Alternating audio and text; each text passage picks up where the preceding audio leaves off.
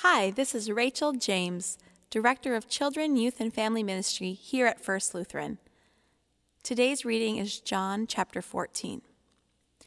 Do not let your hearts be troubled. Believe in God. Believe also in me. In my Father's house there are many dwelling places.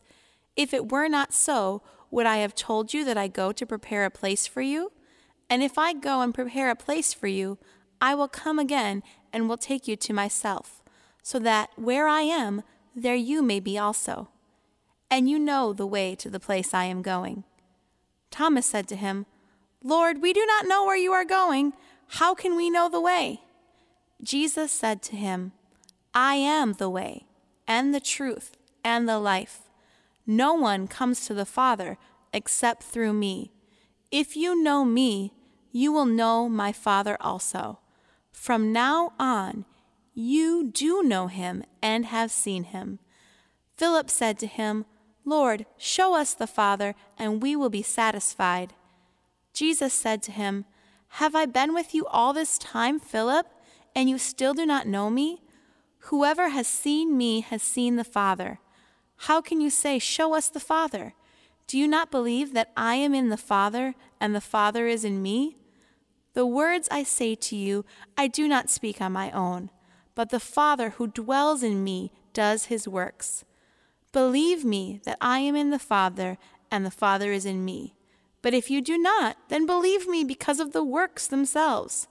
Very truly I tell you, the one who believes in me will also do the works that I do, and in fact will do greater works than these, because I am going to the Father. I will do whatever you ask in my name, so that the Father may be glorified in the Son. If in my name you ask me for anything, I will do it. If you love me, you will keep my commandments. And I will ask the Father, and he will give you another advocate to be with you forever. This is the Spirit of truth, whom the world cannot receive, because it neither sees him nor knows him. You know him because he abides with you, and he will be in you. I will not leave you orphaned. I am coming to you. In a little while the world will no longer see me, but you will see me. Because I live, you will also live. On that day you will know that I am in my Father, and you in me, and I in you. They who have my commandments and keep them are those who love me. And those who love me will be loved by my Father, and I will love them and reveal myself to them. Judas, not Iscariot, said to him, Lord, how is it that you will reveal yourself to us and not to the world? Jesus answered him, Those who love me will keep my word, and my Father will love them, and we will come to them and make our home with them. Whoever does not love me does not keep my words. And the word that you hear is not mine, but is from the Father who sent me. I have said these things to you while I am still with you. But the Advocate, the Holy Spirit, whom the Father will send in my name, will teach you everything, and will remind you of all that I have said to you. Peace I leave with you. My peace I give to you. I do not give to you as the world gives. Do not let your hearts be troubled, and do not let them be afraid. You have heard me say to you, I am going away, and I am coming to you. If you loved me, you would rejoice that I am going to the Father, because the Father is greater than I. And I have told you this before it occurs, so that when it does occur, you may believe. I will no longer talk much with you, for the ruler of this world is coming. He has no power over me, but I do as the Father has commanded me, so that the world may know that I love the Father. Rise, let us be on our way. Here in John chapter 14, we see Jesus at the Last Supper talking with his disciples. He has told them that he is about to die. And yet, here he brings this message, do not let your heart be troubled. He prepares them for his death and says, I am going to come again, and I'm going to bring you with me. His disciples, as ever, are confused.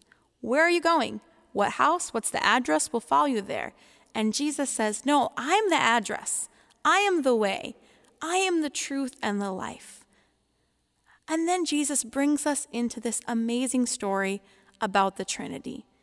This is the story where we hear that Jesus is the same as the Father, and the Father is in Jesus, and they're going to send the Holy Spirit. All three are going to work together to bring God's love to us. And then even more incredibly, we get to be a part of that holy relationship because Jesus says, I am in my Father, and then I am in you, and I will send you the Holy Spirit. So we are drawn up into the Holy Trinity. We are going to do what Jesus did. We are going to speak God's word to people. We are going to bring these greater works so that God may be glorified. And he ends this whole conversation by saying, peace I leave you. I imagine the disciples are so confused and they're not understanding what peace can they have. They're looking ahead to danger, to death, to scattering. But the Holy Spirit, whom God has sent, will remind them. I love that idea that we don't have to know it all. We're going to be reminded, and we're going to be comforted, and God's Spirit is going to be with us each day. Let's pray. God, thank you so much for sending this advocate, this Spirit of truth, to remind us the way to go. Thank you that Jesus has made the way for us and has brought us into life and into truth. We will do your good works here on earth. Amen.